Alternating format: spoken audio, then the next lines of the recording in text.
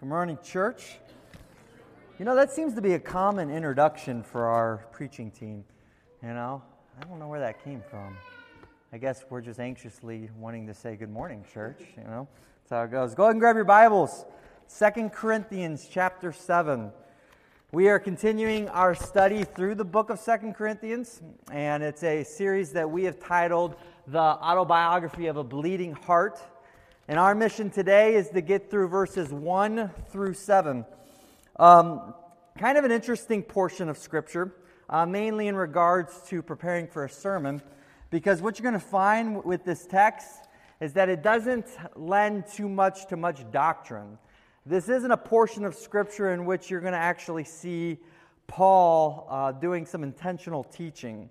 He's not out declaring some spiritual truths. He's not declaring specific commands or requests, or even giving very specific instruction in this portion. So, as a preacher, it kind of tends to say, okay, where do you go with this? How do you bring application? Do you bring application? Because it's really a personal portion of Scripture.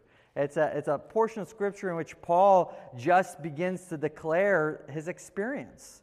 And a lot of emotion comes out, and a lot of a specific request for the church of Corinth comes out, but not one that we would actually apply to ourselves. So you kind of have this text out here, and you're like, okay, how do you deal with it? And you have to understand, and we've said this before, is that this book that we are studying is a letter, okay? It is a letter written to the church of Corinth. And there are going to be times that we read in the epistles things that are just very personal to the church of Corinth. They're not always applicable to us. There are times that it's very, very much has to do with relational things. It has to do with circumstantial things. And it being a letter, it has specific desires that the writer wants the recipient to actually hear. And that's what we're dealing with in this situation, is we're actually dealing with Paul writing just something in response to a circumstance that the church and Paul have gone through, and it has to do a lot with their relationship. There are going to be times when we read through the epistles, and we are going to see the writer claim truths about God. And we're going to stand there and say that truth that he is writing about is something that we are going to apply to our lives because it's a truth about God. We need to soak ourselves in with any truth about God. So we apply those certain truths that we listen to as the author declares. Then there are times that the author in a letter gives specific instruction to a church. Again, we'll step back and we'll say, okay, I can relate to the instruction that he's giving to the church, and I can see the tendency of possibly our church needing that instruction. And so we will properly apply that same truth that the writer is writing to that church, to our church. But then there are times, like I said, that it's just simply personal. That what you are actually seeing is portions of the letter that are statements or salutations based on relationship, based on circumstances that are not applicable for us. So, for instance, you almost always, at the end of an epistle, you'll see the final greetings. You'll see Paul or one of the other writers go and say, hey, listen, say hi to that person for me. Or, this person who's with me says hi to you. Now, those aren't necessarily be pulled out and say, okay, let's be super applicable with this. I mean, I've known people like that. I've actually been under some teaching, and it's pretty bad teaching, but they'll take the passage like in 2 Timothy, where Paul tells Timothy, hey, next time you come, can you please bring my cloak that I left with this guy? And oh yeah, bring the books too. Okay, that's in Timothy, a book that we say is inspired, and you'll hear this preacher come up and say, okay, we need to over-spiritualize this. We need to spiritualize this. That cloak is really the cloak of encouragement. And Paul is just asking for that because he's discouraged, and so Timothy's going to come in encouragement. No, what that is Paul just wants his coat that he left for someone to borrow. and he's asking Timothy to bring it. And in some comparison, that's what we're dealing with here. Paul is simply just sharing and expressing based on his current circumstance and relationship with the church of Corinth. He's expressing his experiences. He's expressing his emotions. And we shouldn't do anything other sometimes than just see it. It's just allow the text to just display what's happening. And for us to over-apply can be a very dangerous thing, and be a very dangerous thing for me, because there's a tendency to want to try to find something that's wonderful and big in the text, and sometimes it's just relational. And I think that's what we're going to actually see with this text, but I don't think it's going to be unbeneficial for us. I see a couple things that as we study through this portion that I think is going to be extremely beneficial. Number one is that it's going to provide for us a much deeper understanding of the underlying context. You know, whenever you're looking through a letter, an epistle, you want to ask the question, why is the writer writing this or saying this? I mean, what's going on in the church that makes him want to say these things to the recipient? You know, and for us to step back and say, okay, let's get a big picture of this. Let's understand the background. And here with our scriptures, we actually get the conclusion, like the last bit of information that we need on why Paul is actually writing this letter. And so we're going to actually see that, and what's neat is we're going to actually see the emotion. By going back and seeing the full context, we're actually going to be able to put ourselves in the emotions of Paul. And it's going to help us understand a little bit more when he says, I am rejoicing, what that really means. But then kind of a neat thing that we get the opportunity to benefit from is the observation of a godly man dealing with conflict in relationships. I don't think this was necessarily the point of the text at all. But what happens when Paul just expresses his emotions and expresses his experience is we get the biography, the autobiography of how a godly man lives his life in the midst of great conflict in relationships. And man, this is so important for us. Because guess what? If you didn't know yet, you're sinful, I'm sinful, and we are in constant dealings with sinful people. So as long as we are here in our unglorified state, we will struggle with relationships and conflict, and we will always experience conflict in relationships. And so having an example like Paul, who's going through some immense amount of pain, and being able to step back and say, look at how he handles it, is so beneficial for us. You know, and it's so neat because often when we're dealing with conflict with relationships, or when we try to talk about it, we try to talk about it on the side as the person trying to prevent being the conflict. So what can we do to make sure that we aren't the person creating conflict in our relationships? Well, this is kind of neat because this is on the perspective of the person who was offended. How does Paul deal with conflict when he's done nothing wrong and everything is an offense to him? How should we deal with it? It's not necessarily going to be what he's pointing out or he's trying to teach, but it's neat to be able to step back and just as it flows freely, being able to observe how Paul deals with that. So there's going to be two benefits I think we're going to see, and we're going to dive into it. But let's pray and ask God to lead us to the proper view of this text and not let us go any further than that. So let's ask the Lord. Father, I want to be true to the text. I don't want to over-apply. I don't want to go somewhere that your Spirit hasn't intended for us to go. So protect me from that. And I would ask that as we gain a deeper understanding of this book, that it will provide help for the next few sermons as we continue to go through it.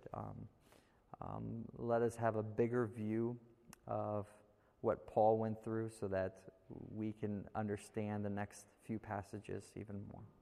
We ask this in your name. Amen. Starting in verse 1 of chapter 7, if you're there, it's up on the screen. Therefore, having these promises. What promises are those? If you look at verse 18 of chapter 6, it says, I will be a father to you, and you shall be my sons and daughters, says the Lord Almighty. So therefore, having those promises, beloved, and a sweet word there, you can kind of feel the tone of what Paul is saying there, even though it's a very strong passage, a strong imperative, you can hear the tone of Paul talking to his beloved. And he says, having these promises, beloved, let us cleanse ourselves from all filthiness of the flesh and spirit, perfecting holiness in fear. Justin had concluded with this passage from last week on chapter 6, and the portion of Scripture that he had discussed was the portion of Scripture in which Paul was talking to the believer that he would be in contact with certain things but not contaminated by them. The verse that we use that we are all very familiar with is the verse in chapter 6, verse 14, where Paul says, do not be unequally yoked together with unbelievers. For what fellowship has righteousness with lawlessness, and what communion has light with darkness? So Paul is saying, listen, don't be in contact with those things that are contaminating you. We don't need to have any part of them. We want to be separated from them. We can't have an unequal yoke. If they're contaminating you and affecting you, get rid of it. So in conclusion, he comes to verse 1 of chapter 7 and he says, cleanse yourself from anything that's contaminating your holiness. Get rid of it. Have no part of it. We want to be pursuers of holiness. And so anything that's affecting our relationship with God needs to be removed. And obviously for us, there's tons of application that we're going to go with in that passage. Tons of it. We could sit here and list the many things in our lives that we could say, wow, we probably should separate ourselves from it. But my question to you is, why is Paul specifically saying this to the church of Corinth? What is the church of Corinth in contact with that is contaminating their holiness, that is affecting them? Why does Paul feel the need to tell them this truth? Where are they at? So to get there, what we're going to do is we actually want to get the full background, a full picture of everything that has happened up to this point. And this is going to accomplish two things. It's going to, number one, lead us to the finality of our verses here. That's going to give us our last piece of background, okay? And it's also, like I said before, it's going to create an opportunity for us to experience what Paul has experienced. And when he begins to declare what emotional state he's in, we're going to feel that emotional state. And we're going to understand in a deeper way from this point on a lot of the reasons why Paul is sharing and declaring some of the things that he wants us to share. So, and again, the last thing we're also going to see is we're going to be able to see Paul's conduct played in the full scenario of the setting. So let's start at the beginning. Obviously, this is where we're at. We are in the writing of 2 Corinthians. So this is my timeline that I created. It is not to scale. It's not like I had figured out like the time between each. It is pretty well divided between spaces, if you guys noticed that. I'm sure you did. So, but anyways, we're going to see this from Paul's perspective. Again, this is Paul. He's currently writing 2 Corinthians, so this is where we're at. And so we're going all the way back to the beginning, to the start of the church, and we get to the first. Paul was the one who founded this church. So if you move to Acts 18, you don't have to move to Acts 18, but this is where we see it. Paul enters the church of Corinth. And for any of you guys who are familiar with this city, this is a city that of much immorality. Okay? Tons of godlessness, sin, debauchery, and it's just a very dark place. And Paul comes on his second missionary journey to the place of Corinth. And he walks and he does what he normally does, is he goes to the synagogues. And he starts preaching the gospel. Now, what was neat about this in Acts is you'll read that God specifically said to him, be bold, be brave, don't be afraid, for I am going to protect you as you do this. So the hand of God is in this journey. And Paul begins to preach the gospel in the synagogues. And what begins to happen? People start to get saved. So Paul's sitting here and he's preaching, and based on his testimony, he starts to see people who once were heading towards darkness. They're pursuing immorality. They're pursuing sin. And now, based on Paul's testimony, people start to repent. And for any of you guys who have actually experienced this, of being the person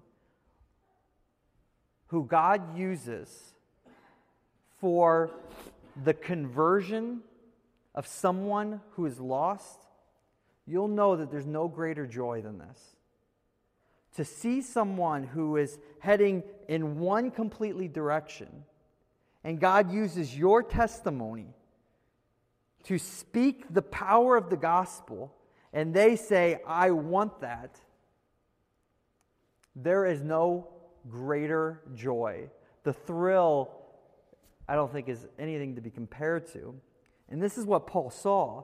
He saw this in these people, as people who are lost coming to know Christ. And then he says, well, I got to spend a year and a half here. You're going to see here, in a year and a half, he spends mentoring, discipling, teaching this church up into maturity.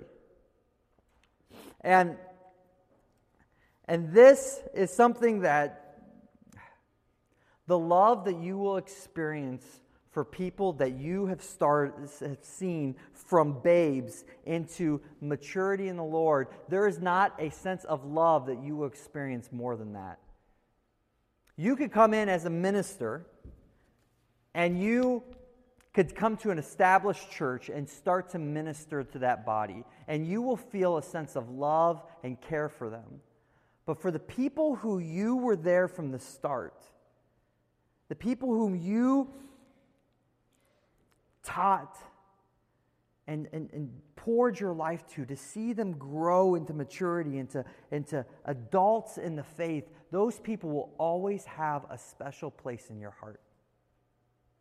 It's so deep, it's so rooted. I had the privilege of, back in Ohio, I had the privilege of God using me in the life of someone who was completely lost. His name was Dustin.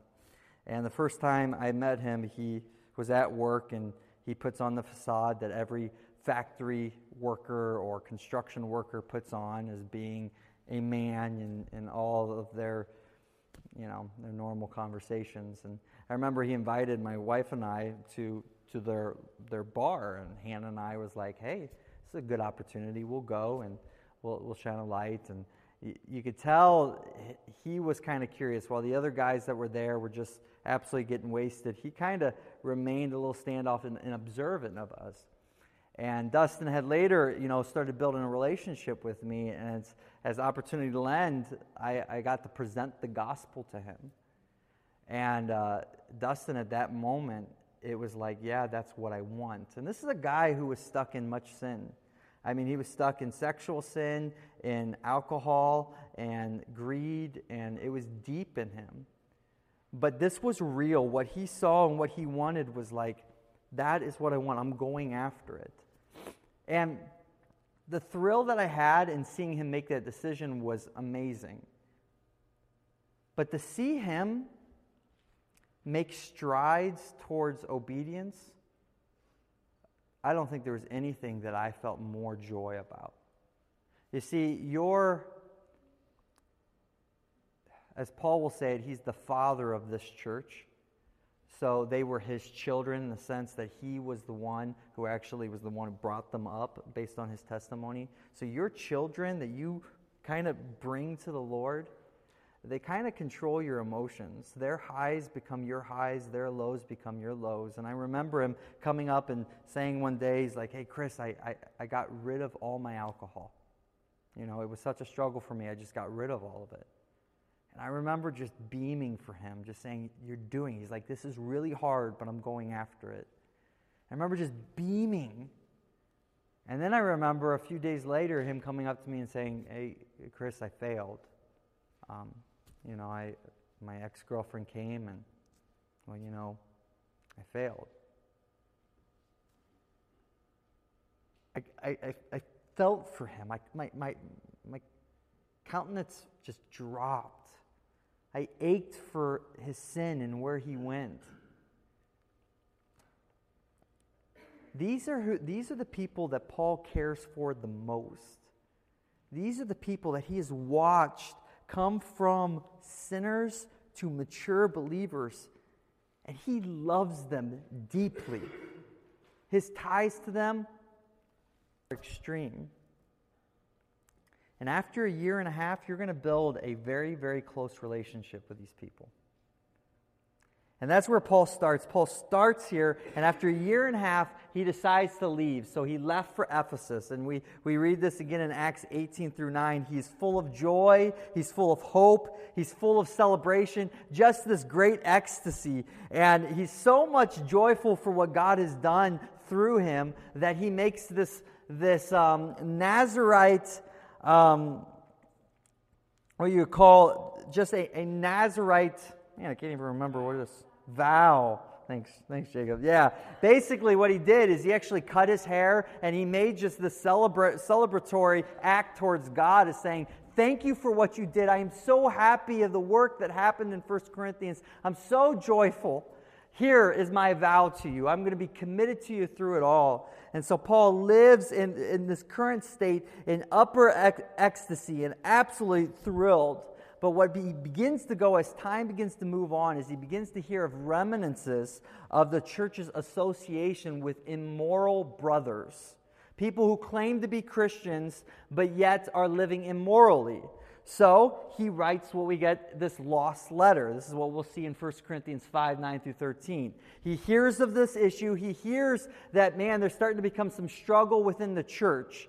And so he wants to nip this in the bud. He wants to take care of it right now. So he writes this letter that we actually don't have. But it's a letter that's just referencing, hey, I told you, don't associate with those who are claiming to be brothers but are yet living immorality. He wants to make sure the church does not fall. He wants to nip anything that could cause a potential hazard in the butt right away. He does not want them to lose their high standard. He does not want them to go anywhere other than up and towards Christ. And at this point, I would imagine this is where Paul starts to get kind of concerned for the church. It's something that Paul is constantly concerned about. You'll read in other epistles like Galatians where Paul says, "Man, I hope I did not labor in vain." Or the Thessalonians where he's like, "Man, we were so anxious to hear about your faith. We're wondering whether or not you're going to fall or what. I'm going to send Timothy so he can encourage you and keep you up in your faith." He was always worried about the faith of his children. He did not want to see them stumble. He did not want to see his effort go to waste. He did not want to see Satan come in and destroy all the work that he had. And at this point, at this lost letter, these reminiscences, he's starting to wonder, am I going to be concerned? These are the people I love so deeply. These are the people I care for so much. I don't want to see them lost. I do not want to see them fallen. But unfortunately, things did not get better, for this is when he receives a bad report from some of those that are in Chloe's household. He starts hearing that the church is not only dealing with immorality with a brother, but there's divisions, there's lawsuits, there's immorality, there's improper use of the spiritual gifts. There are problems galore within this church that he once poured his life into. And his heart is starting to break. And so he immediately writes another letter, and this is our letter of 1 Corinthians, that simply addresses all of these issues that he's hearing. He's hoping to resolve them immediately. He's hoping that his rebuke or his rebuke to these issues will clean everything up. And you can hear the deep longing for this letter in 1 Corinthians. You can kind of hear the emotion out of Paul when he says at the very end, he tells the church, he says, "Watch, please stand fast in the faith. Be brave, be strong. Let all that you do be done in love." It's just a plea to the church. Stay strong. Stay in the faith. Be brave. Keep at it. After writing 1 Corinthians, he moves on and he actually sends Timothy. And mainly probably to assess the situation. And to get a feel of, okay, how are they dealing now with the rebuke? How are they dealing with the letter of 1 Corinthians? Are they repenting? And then probably from Timothy, he actually hears the worst news of all. He hears of the news of that false teachers have arisen within the church and that a mutiny of Paul has begun within the church. You see, false teachers had arrived. And when Timothy's there, he sees these false teachers and he's seeing what's happening. The false teachers are working extremely hard to discredit Paul.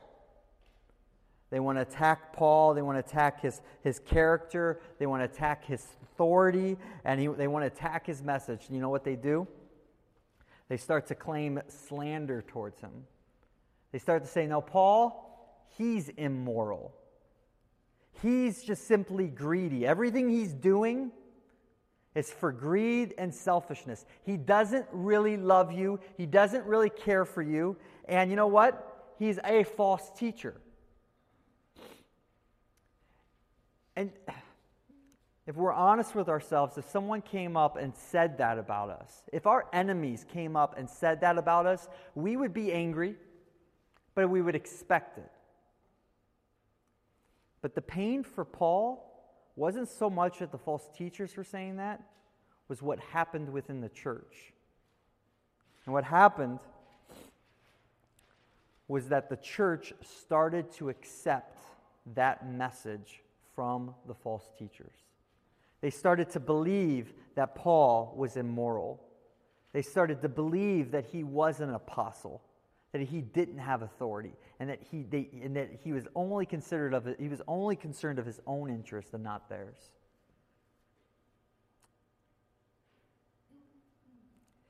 This brought the church into opposition towards Paul. This crushed Paul. It's as though your closest member in your family looks at you and says, I don't believe you are who you are. I don't believe you love me. I just think you're a sinful person. And everything that you stood for and you fought for and you wanted to represent to them, they didn't care. Paul gave his entire life to this church, and now they are attacking him. Paul cannot believe this. He cannot believe his dear children who he dedicated his life to are now in opposition towards him. So he actually goes to Corinth. That's where you see what we call the painful visit. And in the painful visit, he comes to assess to see what goes on. And not only does he see all the issues of 1 Corinthians, but he sees the false teachers. And then he actually deals face to face with this opposition. As we piece together some of the things that we see through the scriptures, we get this picture of a man who actually, within the church, actually stands face to face to Paul and opposes him. Probably claiming the same things that the false teachers have claimed. And Paul describes his visit as a sorrowful visit. This absolutely crushed him. He couldn't handle it so much that he said that in 2 Corinthians 2:1, he says, I'm not going to come to you again in sorrow. I can't do it. I can't handle another visit like that. And so, at a last-ditch effort, he leaves, and he comes back and he writes what we've talked about a few times. He writes this severe letter. and almost in a last-ditch effort to try to provide restoration, to try to get these people back in utter pain and utter just sorrow. He says, in tears and anguish, I wrote to you. And this is Paul. I mean, he is mourning. He is weeping over the loss of his children and the way they are treating him. And so he writes this severe letter. It's his final effort. It's his harsh rebuke. It's his tough love, and it's all in the hope that they would repent and come back. And so what we find out is that he sends Titus. It could be that he sends Titus with the letter, or it could be that Titus goes after they've had the letter, and Titus is there to kind of basically get the report on what has actually happened. And this is where our text picks up. It's picking up on our last point, where the sending and the finding of Titus. So we're at the spot where they've had the letter, they have read it. Paul is crushed, he is broken. And Titus now should be making his way back to get the report, to give the report to Paul. And so Paul sets out to meet him. And actually our text starts in 2 Corinthians chapter 2. He started sharing the story in chapter 2, and then for the past 5 chapters, he kind of took a break, and he started sharing about his ministry. So we're going to start in chapter 2, verse 12. And again, I just want you to think about the emotions at this point. The emotions that Paul feels, doubt that he should have ever sent that letter. He's wondering whether or not that's going to work. Anxiety, how are they going to respond? Fear, is Titus okay? Are they going to persecute Titus? Are they going to kill Titus? He's my brother, I love him too. And all of this emotion that he is dealing with is at the state in which we're seeing here. And we go to 2 Corinthians chapter 2, verse 12, and this is what it says. It says, furthermore, when I came to Troas to preach Christ's gospel, and a door was opened to me by the Lord. And so, first thing we see is he comes to Troas, and a door is opened up for him. Now, for Paul, this is the things that Paul lives for. Ministry opportunities. The Lord is working. A door is wide open. There's an opportunity to proclaim the truth here in Troas. But look what it says. But I had no rest in my spirit. Why? Because I did not find Titus, my brother.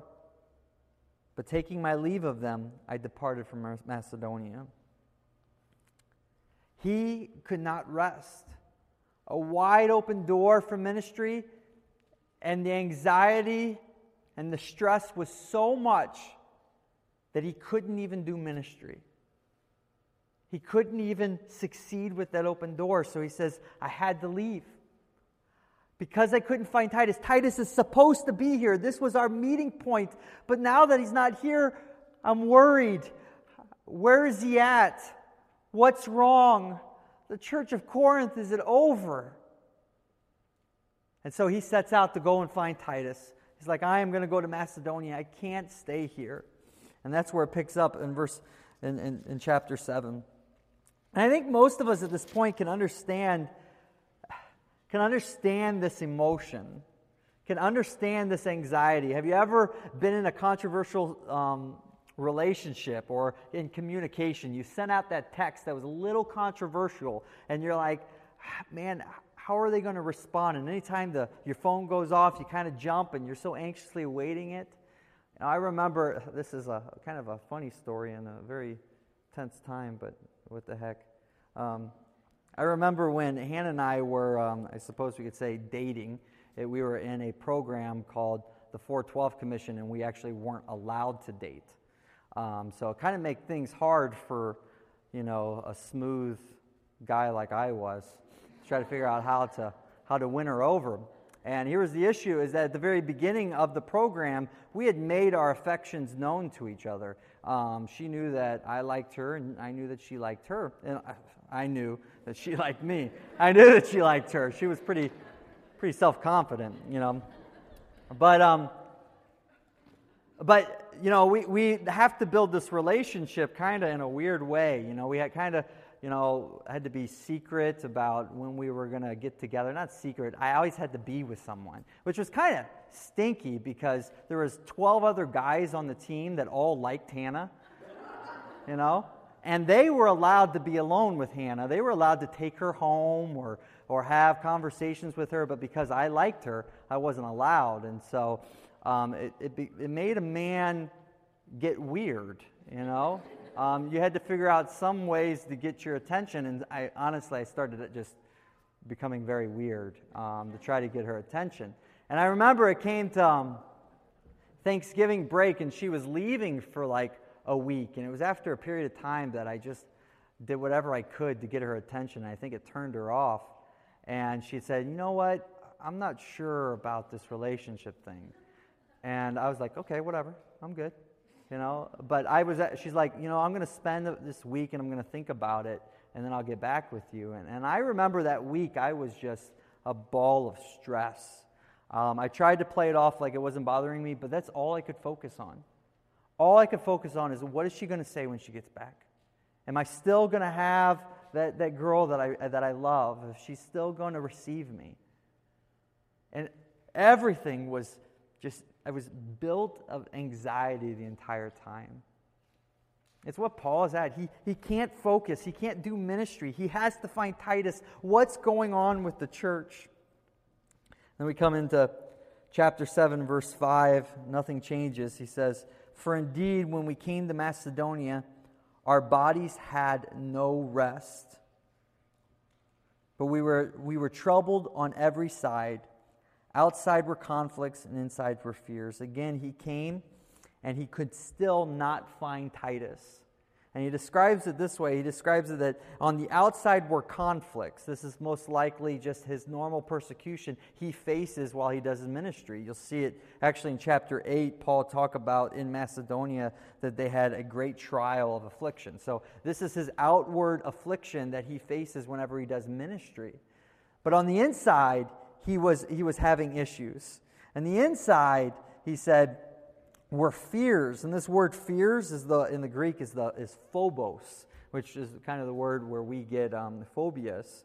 And Paul is just, again, as we stated, is just full of fear. Where's Titus? What's going on with the church? I can't hardly handle it. And probably the best way of describing what he's going through is when it says in verse 6, "the God who comforts the downcast," or that word downcast in a lot of your translations is actually depressed. The current state in which Paul is in a state of depression. He is struggling. He is sad. And so much of what he normally can do is affected because the lack of joy that he has at this time. It sure tells you something about Paul's heart, doesn't it? I mean, it really does tell you about how much he loved this church.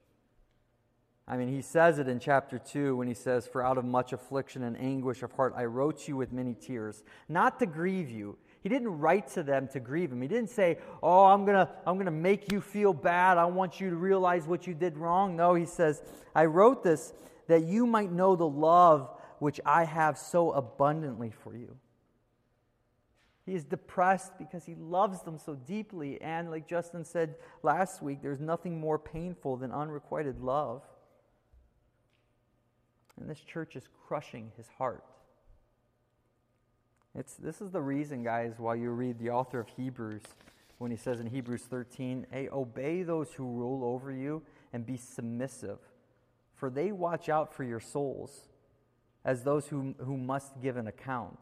Let them do so with joy and not with grief, for that would be unprofitable to you."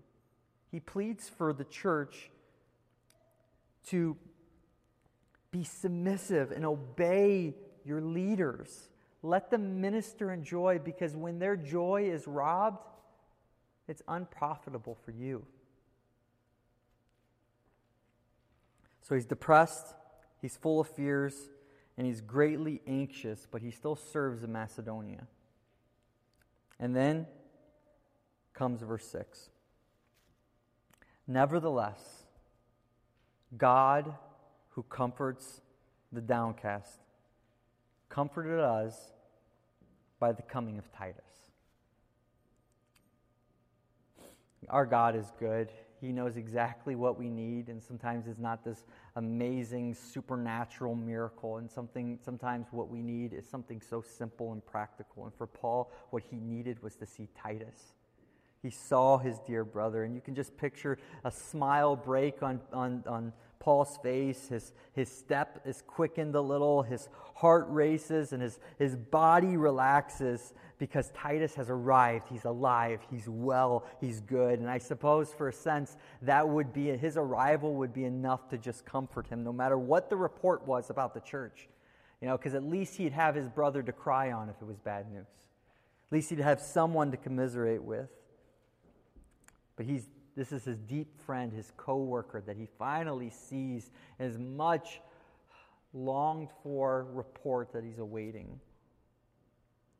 But the good news is it wasn't just his arrival that comforted him. Look at what it says, verse 7, and not only by his coming, but also by the consolation with which he was comforted in you, when he told us of your earnest desire, your mourning, your zeal for me. At this moment, he sits and he talks to Titus, and Titus says, Paul, they're broken. They want you back. They realize what they did wrong, and they're zealous for you. And they want a relationship back. And for someone who loves his people like Paul loves his people, you can imagine what just fell off of him. You can imagine the joy, the peace, the excitement, where he says, for me, so that I rejoiced even more. That rejoicing was something that I don't think the words could actually describe. He is just elevated with joy. I had Hannah, again, going back to Ohio, we had a moment in which we were youth pastoring. Right before we came here, we were youth pastoring.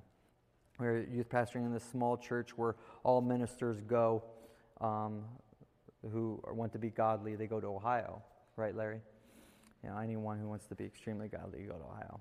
But anyways, we were in this youth group, and this is a church that did not have a youth group, and Hannah and I had started the youth group from scratch. And much like Paul, we have grown to really love these people. We had grown to see some of the kids grow up into some awesome kids, and even the adults we had built some really strong relationships with. And we had planned after 2 years to stay, and we were saying, you know what, I think this is where we want to be. We want to actually stay. And so we actually went out and we looked for a house, and we found a house that we were going to purchase.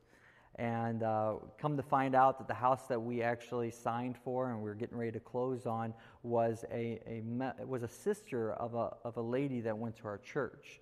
And I remember that Sunday when she found out that we were going to purchase the house, she said, you don't realize how awesome this is. Like, I've been praying for my sister that she could sell her house, and we're so excited that you guys are going to purchase the house. We're thrilled. And Hannah like, yeah, it's really neat. And time went by, and Hannah and I started to think, wow, I don't think this is necessarily where God wants us. We started seeing doors close on us. We started seeing things that we thought were for sure just fall. And we're like, what's happening here? Why is this occurring? And Hannah and I spent some time in prayer, and we're like, you know what? We don't think this is where God wants us. And we had made our decision. We're like, we're going to head up to Alaska. And as we started sharing our decision to that church, we actually received much conflict. There were many people that we loved dearly come to us and say, you guys are liars. You guys never even loved us. And our hearts broke because it was nothing more than the opposite of that. And we went through this week where it just was stressful, trying to explain to people why we're making this decision and where we're going. And then I remember that Sunday when we were going to announce it, and it all clicked to me. There's Margaret. We had to cancel out of the purchase of the home. It's putting her sister in a really bad spot. She's going to be furious. And all of the emotions that we had felt through that week and pain that we had felt, I was so nervous. But I knew I had to go and talk to Margaret. I knew I had to deal with it. And after the sermon, I went up to her in tears. I said, Margaret, I am so sorry. And she wrapped her arms around me, and she said, I am not mad at you, Chris.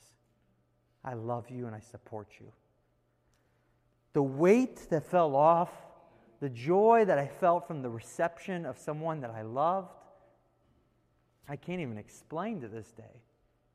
That's what Paul is feeling. And that is the state in which he is penning this letter currently. He is full of comfort, as you've seen throughout the epistle thus far. He is full of joy. But he's still not ignorant. He still understands that the battle is not over, and those false teachers are still around. And so he pleads with them in verse 2, going back to verse 2, and he says this, open your hearts to us. And he says this, he says, listen, we've done nothing wrong. We've wronged no one. We have corrupted no one. We have cheated no one. And this is amazing because, again, Paul was the one who was offended. He has not done anything wrong. His conscience is clear. But do you see where he's at? He's not over here saying, okay, I know that they know they're guilty now, so now I'm going to wait for them to come and say they're sorry. Paul pursues the restoration. Paul pursues the relationship. He has continually done this through this entire process as he's gone after his children. I want them back. And brothers and sisters, man, we can learn so much from that behavior, from that character trait. There's a trait that says, I could be offended. I am in pain. I am hurting, but I'll do whatever it takes to have you back. And he goes on and he says, I do not say this to condemn you, for I have said before that you are in our hearts to die together and to live together.